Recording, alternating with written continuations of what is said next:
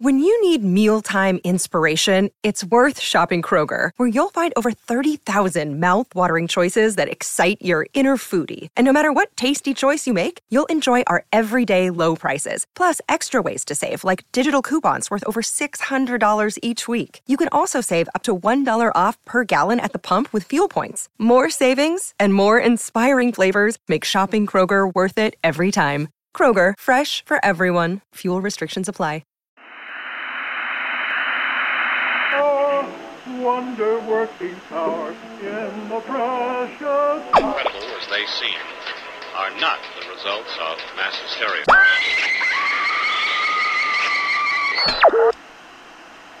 You may wish to adjust the dial. You are currently tuned into the wrong station.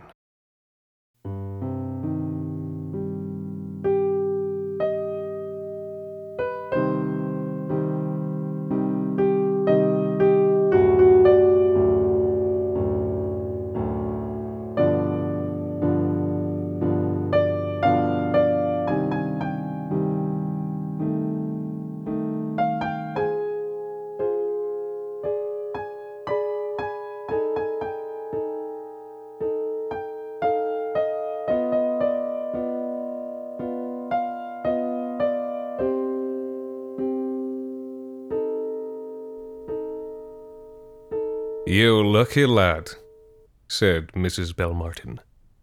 It was only mid-afternoon, but the long, dark-panelled corridors of Gogram Manor were already dark, and she carried a silver candelabrum in her hard, white hand as she led him about his new duties. "I know," said Carden. He said it with feeling. The halls here had always been cold, but his new livery of green velvet, gold brocade, and hard-soled, buckled shoes kept him warm. Far warmer than the ragged shirt and breeches of a bucket boy ever had. "I know you know," said Mrs. Belmartin. "Anything's better than cleaning up Jordan pots. But you've looked an extra step up the ladder, lad. This servant's been here 15 years. You'd do crimes to have your new position." "Searching out candles?" "That's right. 157 rooms in Gogram Manor, each of them lit with candles at night, and each candle only allowed to be lit once, otherwise it reflects poorly on the Earl's reputation." "What happens to all those candles after they get lit once?" Carden had never given it any thought. The economics of Chandlerley weren't a high-priority topic for a bucket boy. At any given time, between 40 and 70 people lived at Gogram Manor, and regrettably, most of them shat roughly once a day. Even without candles, bucket boys had enough literal shit to think about. "The answer is that it doesn't matter to the Earl," said Belmartin. "So the butler sells them in town and pockets the change." "All right. So?"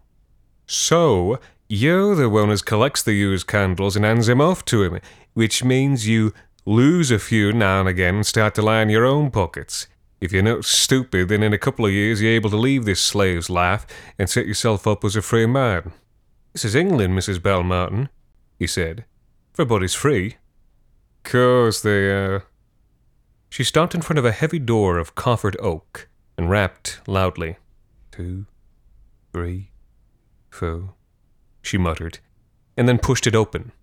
They emerged blinking into a vast, empty room.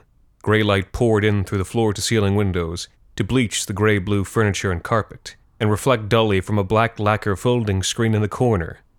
In front of the cold fireplace stood a large table covered in papers and instruments, beakers, tongs, and alembics, maps of the continent scrawled with arcane sigils and notations, a brass implement with spidery legs.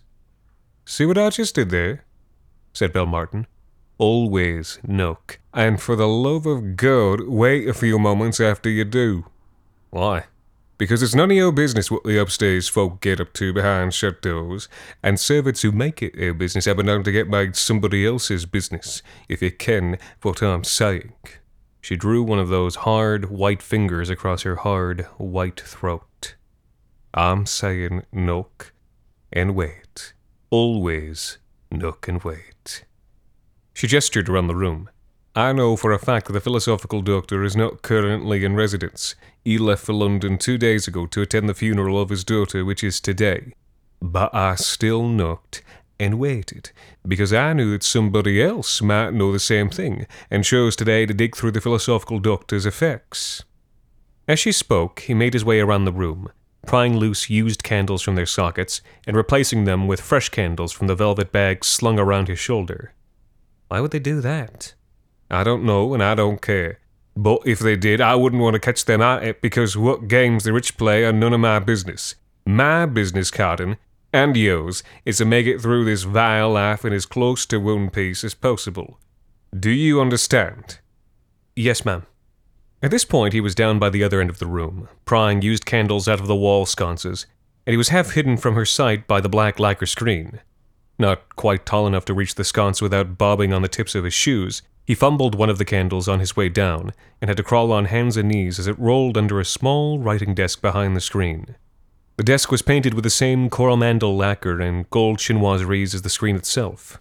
As he rummaged underneath it, he realized the cabinet alone was worth more money than he would ever make in his life.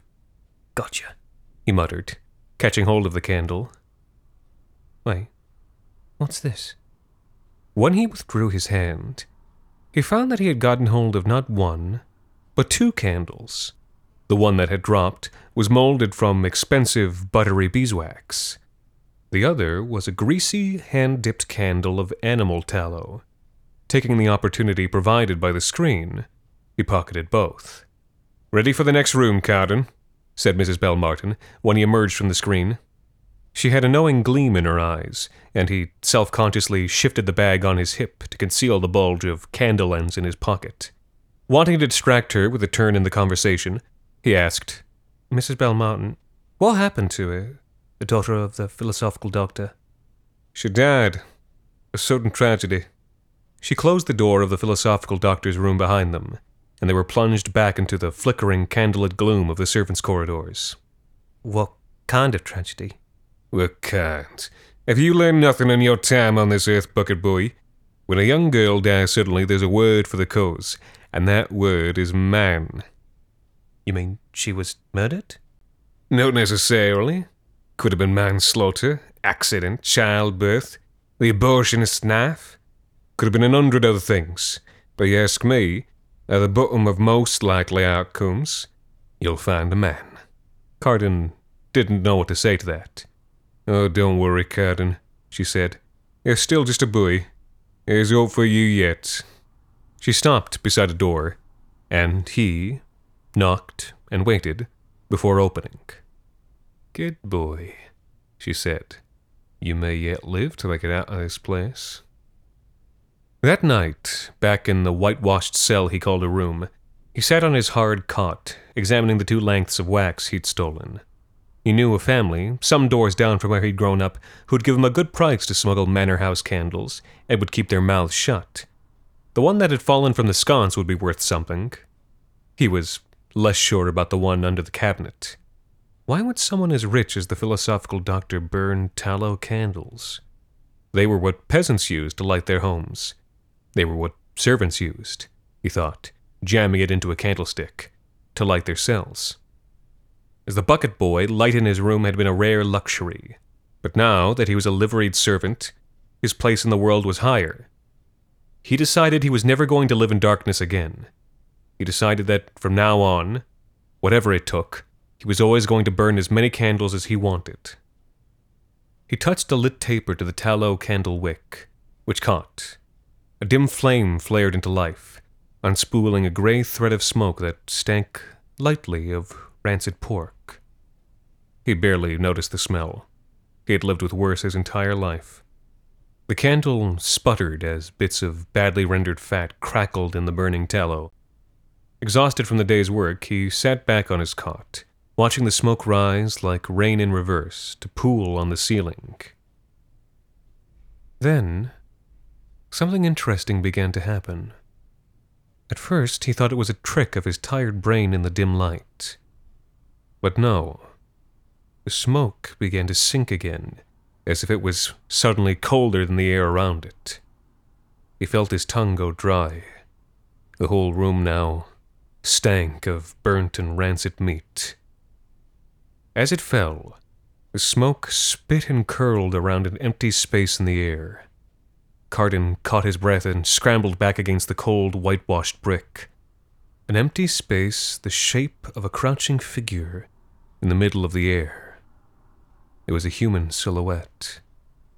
As he looked on in horror, the smoke began to roll down the front of that empty space, like a gray silk curtain blown back against the features of a person standing behind it. He made a small noise, and the outline resolved itself at last. An invisible thing tilted its head at him, a void adumbrated by the smoke. It was a girl. Maybe. In the shifting cloud he thought he caught the outlines of threadbare clothing, threadbare ribs, and hollow sockets where the dark smoke pooled. "Who are you?" he said. "I am an Iphigene candle." It was a thin voice, hoarse, and difficult to make out, like the voice of someone speaking through the cold cracks of a stone wall. "I answer questions," it said. "What is your question?" "How do I get you to leave?" "Put the candle out." He lunged forward, plunging his bare palm down on the wick. Hot fat scalded him as the light went out, and he withdrew, nursing the hurt. He was alone again, in the thin moonlight that filtered through the fist-sized window in the top corner of his room. He passed his hand through the air above the extinguished tallow, and felt nothing. To be safe, he locked the candle in his strongbox. He sat in darkness for a while, trying to decide what he made of what had just happened. He arrived at no conclusions. Though he wasn't much for prayers, he prayed that night. The next morning, he saw the new bucket boy going about his rounds, and intentionally refused him eye contact. He changed candles, set and cleared silverware, fetched and closeted coats for the guests. It was strange to handle rich men's coats. To Carden's eyes, his new clothes were finer than those belonging to the upstairs people, who dressed black, white, and brown, not bright green velvet or gold thread brocade. But his brightness, he realized, did not reflect on his status, but on the Earl's. It was like the golden bridle on a rich man's horse. For so long he had hungered to wear a uniform like this. Now, understanding what it represented, he hungered for a time when he wouldn't have to wear this costume. Which meant one thing. He needed money. That night, he paced in the darkness for a long time before his mind made itself up. As the moon began to set somewhere beyond his narrow window, he lit the candle again. Again, the crackle, hiss, the stream of smoke, the smell of rancid, carbonizing pork. And again, there above the candle's dim light, hunched the dim, smoky outline of a crouching girl with hollow eyes. His voice quavered as he spoke. "You're an Imogen Candle," he said. "Iphigene." "And you have to answer my questions truthfully." "Yes." "And you know everything." "Many things." He took a moment to think. He'd been raised on stories about ghosts and spirits and tricksy fae, and his instinct had been to distrust the candle. But something about the flat lack of affect in its voice made him think it didn't lie. It was like speaking to a brass clock. "Will a philosophical doctor come looking for you?" "Yes." "How do I hide you?" "Performing the ritual of St. Ludigar on my candle will blind others to its presence." "How do I do that?" She told him, and he extinguished her. The next day he acquired the ingredients, a gimlet from the woodshop, the eye of a fish from the kitchens, and several of his own tears. These were the hardest for him to acquire. He muddled the tears and the fish eye together over flame, while muttering certain words. Then, after stirring the mixture 6 times counterclockwise with the gimlet, he carved a particular rune into the candle, which he lit. "Did the ritual work?" "Yes," said the girl. "So the candle can only be seen by me?" "Yes." He paced the narrow width of his room, trying to think what to ask the Iphigene candle. Her hollow eyes followed him back and forth. "When the candle burns down, you're gone forever?" "Yes." "Shit." He tried to think quickly. "Where does the butler hide the money he makes from his side rackets?" "He has a strong box in his room, but he lives in fear of burglars, and so he has buried a trove of guineas underneath the 3rd oak tree from the left, in the northeast of the English garden." "Good. Good. Thank you, he said. He suddenly looked up, eyes meeting the patch of smoky darkness where her eyes should have been. Until then, he had always looked away, not wanting to see. But he had surprised himself by thanking her. Thanking was something you did for a person, not for a what? A cursed artifact? He shook his head. He was burning down the candle, wasting his most precious resource. He leaned forward, and she watched, impassive, emotionless, as he blew her out. He dug up the guineas, pocketed a small number, and then buried the rest in a place only he knew. It was quite the nest egg. The butler had been smart and thrifty, not to mention ludicrously corrupt, and it was enough to keep someone living in style for years. In Carden's mind, theft from a thief didn't count for much, and besides, the butler's reputation as a lech with the maids was one of many things at the manor that trickled down to the bucket boy. But, in this world, it wasn't enough for a common man to have money. He needed an excuse for having it. He needed a better job. Are any one of the footmen keeping a secret? He asked the candle the next night. Wreckham, she said. And Kosh. Wreckham gambles and cheats to win. Does he have money? Yes. Guineas? Hidden behind a loose brick in his room. And Kosh? Has debts. He blackmails Wreckham to stay above water. Thank you, Iphigene. May I call you Iphigene? It does not matter what you call me. And this time, strangely, she went out of her own accord. The next day, a search of the servants' quarters had been ordered. Some had been stolen, said Mrs. Belmartin. From whom? Said Carden. Mrs. Belmartin could be cold and silent as North Country stone if she disliked you. But to those she felt warmly about, Carden included, she could be a great gossip. Word is from the philosophical doctor. Some bit of papistry or dark magic, no doubt. Dark magic? He let his eyes go wide. But what servant would steal anything like that?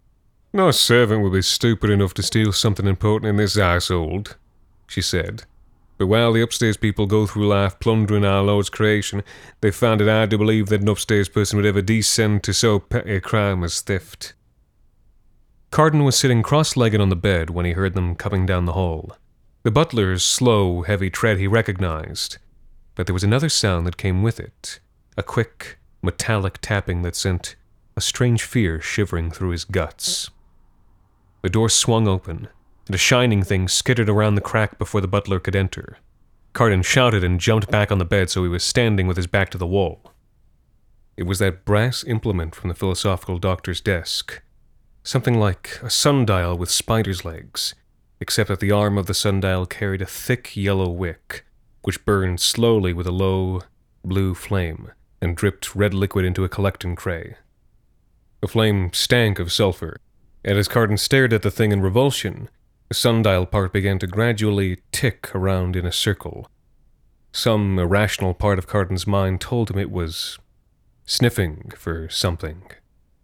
The butler barged in after it, ignoring both Carden and the machine as he began to tear apart the room. He had a hollow red look in his eyes, as if he hadn't slept, as if he'd been crying and drinking in secret. "A candle," he said, pausing to glare up at Carden. "Have you seen a candle, bucket boy?" Not meaning to be smart, sir, but that's all I see every day. "A different candle. Tallow." "Tallow candle, sir? In the Earl's house?" Just then, the brass spider clicked. The arm froze in place, angled at Carden's bed.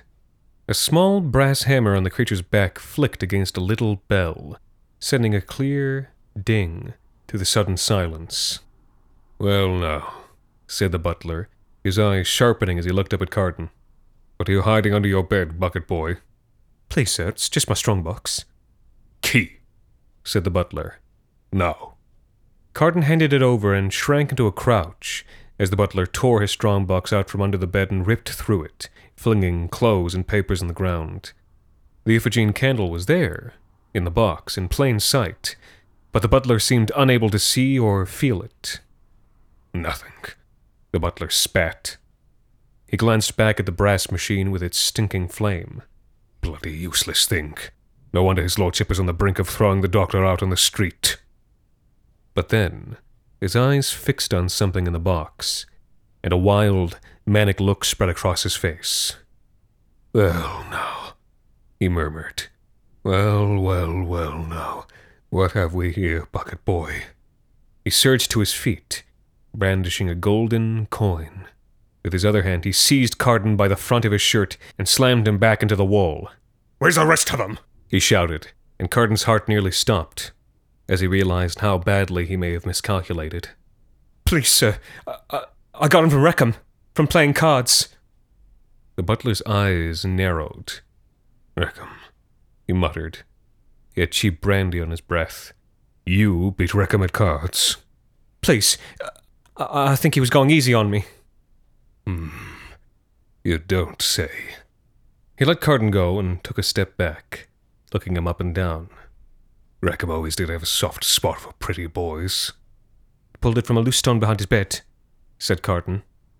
The butler spat and then stormed from the room without another word. For a long moment, the brass machine lingered, and Carden had a sick sense that somehow, even without any eyes, it was looking at him. Then the hammer struck the bell for a second time, and the brass sundial swiveled around. It left the room, its legs tapping with the sound of sewing needles ringing against your teeth. Quick as he could, Carden shut the door and lit the candle. "Where can I find Wreckham right now?" Almost before she could finish answering, he blew out the candle and sprinted down the hall. Wreckham was in the buttery, eating a late lunch. "You have to run," Carden said, falling against the table to catch his breath. Kosh told the butler where you keep your winnings hidden. He thinks you've stolen from him." Wreckham turned white. "You're a good lad, Carden," he said, and then took off at a run. When Wreckham was gone, Carden sat down and ate the rest of the man's lunch. In the weeks that followed, Carden decided to lie low. With Wreckham on the run, Kosh thrown in debtor's prison shortly thereafter, and the butler fired for his drunkenness, Carden had jumped 3 steps up the ladder in as many days.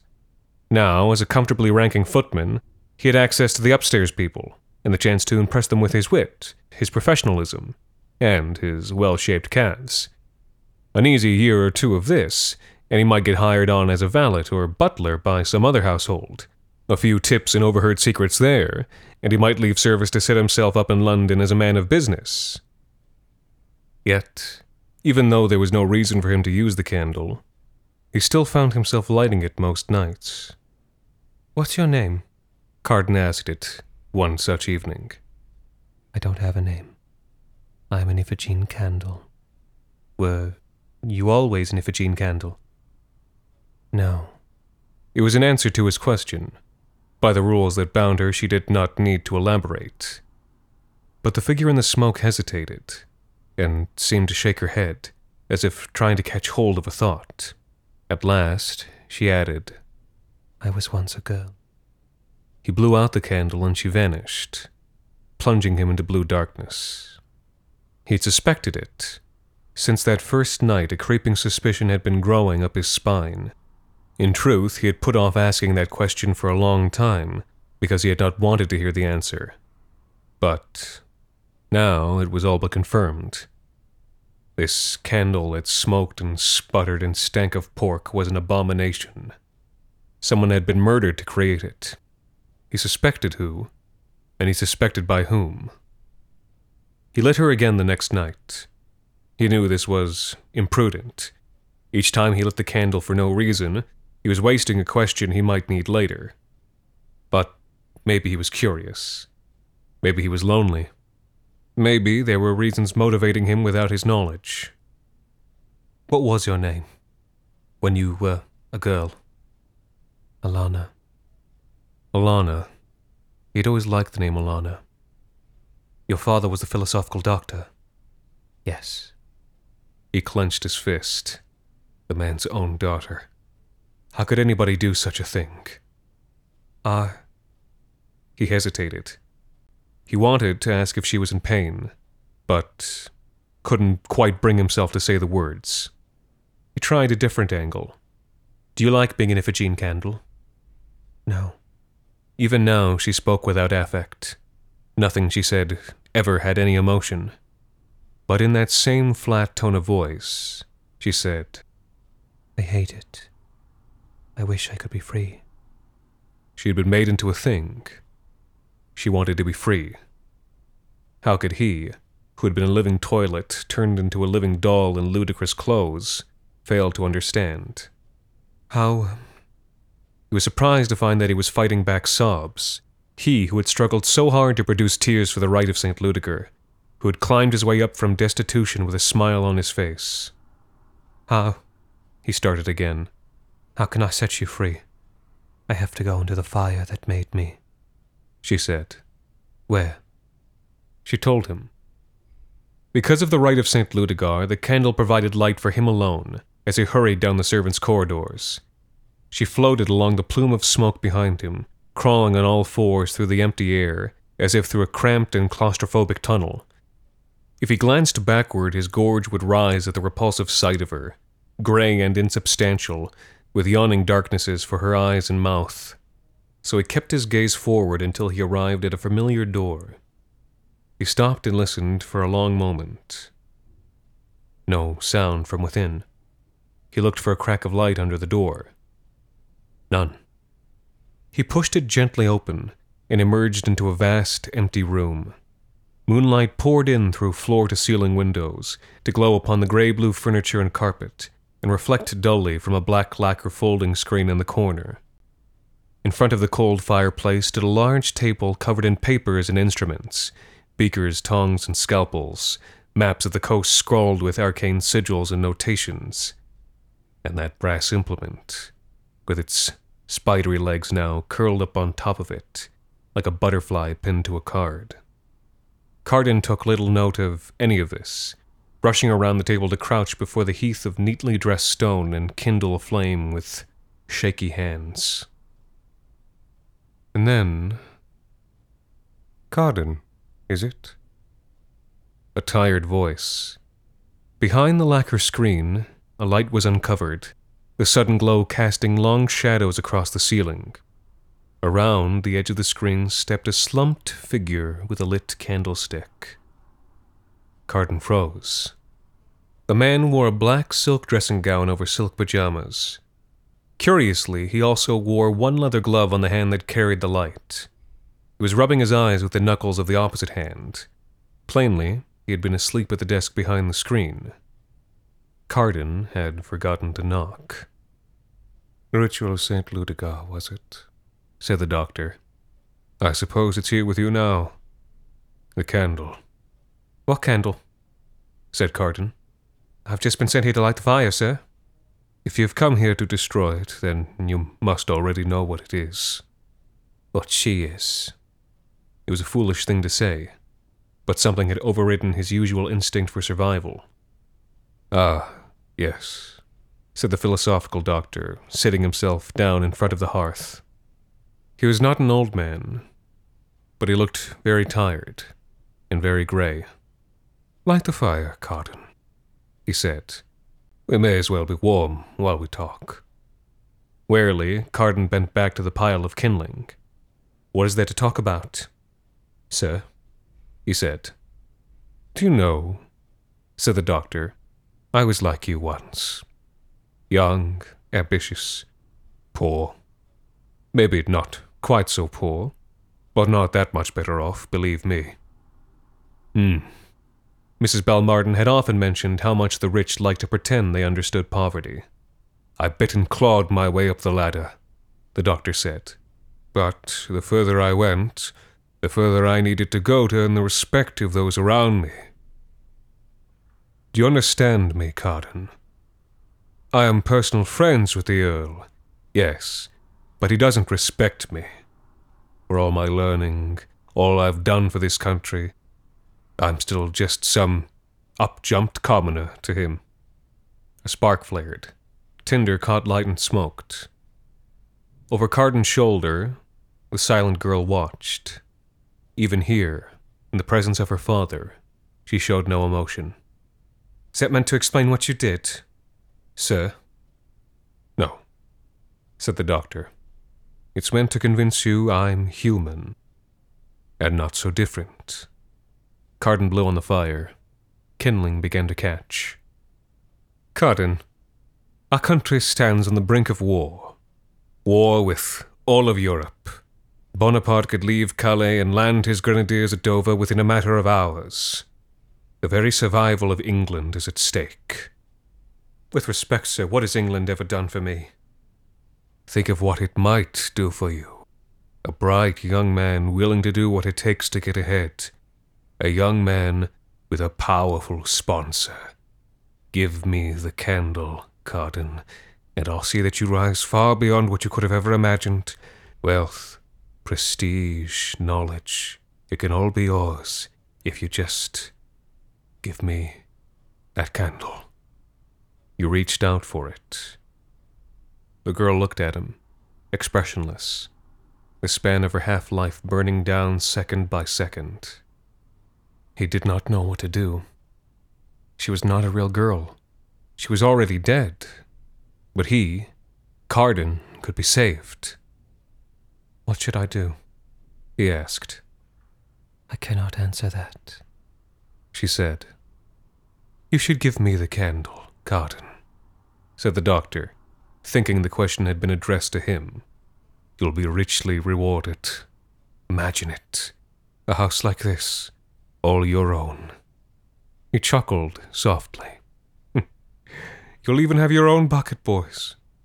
And why shouldn't someone else use the candle you've used so freely? I will use it to save ships and battalions. Maybe the entire country. Millions of lives in one little bit of wax. Tallow, said Carden. One little bit of tallow. The philosophical doctor flinched and fell silent. Carden glanced back up at the girl. She had not moved. Why did you do it? Carden asked. To your own daughter. It was how the spell worked, said the doctor in a soft voice. It was the only way for me to help my country. Why did he do it? Said Carden, asking her this time. It was how the spell worked, she said. It was the only way for him to help his country. And himself. Do you forgive him? He listened to her answer, and then stared deeply into the fire. Well, said the doctor, in a hoarse voice, licking his lips. What did she say? She forgives me. Right. Surely, a dear father, who only wanted to do what was right. It never stops, does it? Said Carden. Does what? Said the doctor. No matter how high you climb, I'd just end up like you, wouldn't I? The philosophical doctor's eyes had gone cold. Would that truly be so bad? I am rich and respected. I have improved my lot in life, purely by hard work, intelligent sacrifice, and... Without letting him finish, Carden tossed the candle into the fire. It kept its form only for a moment, before flames licked away the tallow and burned the wick to nothing. The final beads of human fat snapped and hissed in the flame, and a rush of thick smoke ran up from the hearth, so thick that for one lasting moment the girl really seemed to be there, and the hand that reached out to brush Carden's cheek seemed almost to have both matter and form. And then, like a drop of ink dispersing in water, she was gone. Oh, said the doctor. I didn't think you were going to do that. I really didn't think you would be so foolish. Carden stood up. Will that be all, sir? He said. Yes, said the philosophical doctor. From inside his dressing gown, he produced a small flintlock and shot Carden through the heart. It seemed to take a long time for the sound of that gunshot to die away. When at last it did, the philosophical doctor sat back in his chair and stared at the body while long minutes dripped by as slow as wax. At last there came some clamor at the door, the low voices of male servants, followed by the polite, brisk knock of Mrs. Balmartin. Everything's fine, the philosophical doctor called. "Just an accident, that's all." And, after another moment's murmuring, silence fell on the other side of the door, and he was left alone with the body. Somewhere the clock struck 3. The sound seemed to rouse him from his torpor, and he stood, stepping over the spreading pool of the boy's blood to rummage through the clutter on his desk. He came away holding some glass vials in one hand and an obsidian scalpel in the other. He sighed. He was so tired of the long, late nights. But he had deadlines to keep, and there was no sense in letting good parts go to waste.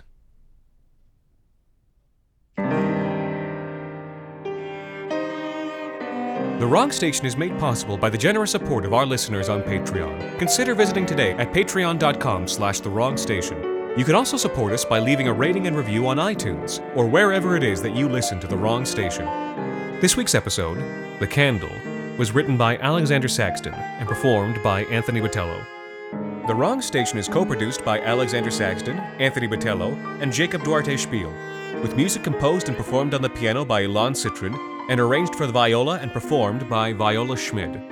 You can subscribe to The Wrong Station on iTunes, Google Play Music, Spotify, and any other of your favorite podcast services. You can follow The Wrong Station on Facebook, Twitter, and Instagram, and email us at thewrongstation@gmail.com. You can also follow The Wrong Station creative team on Twitter at AEW Saxton, AJV Botello, and Jacob BRDS. And until next time, thank you for listening.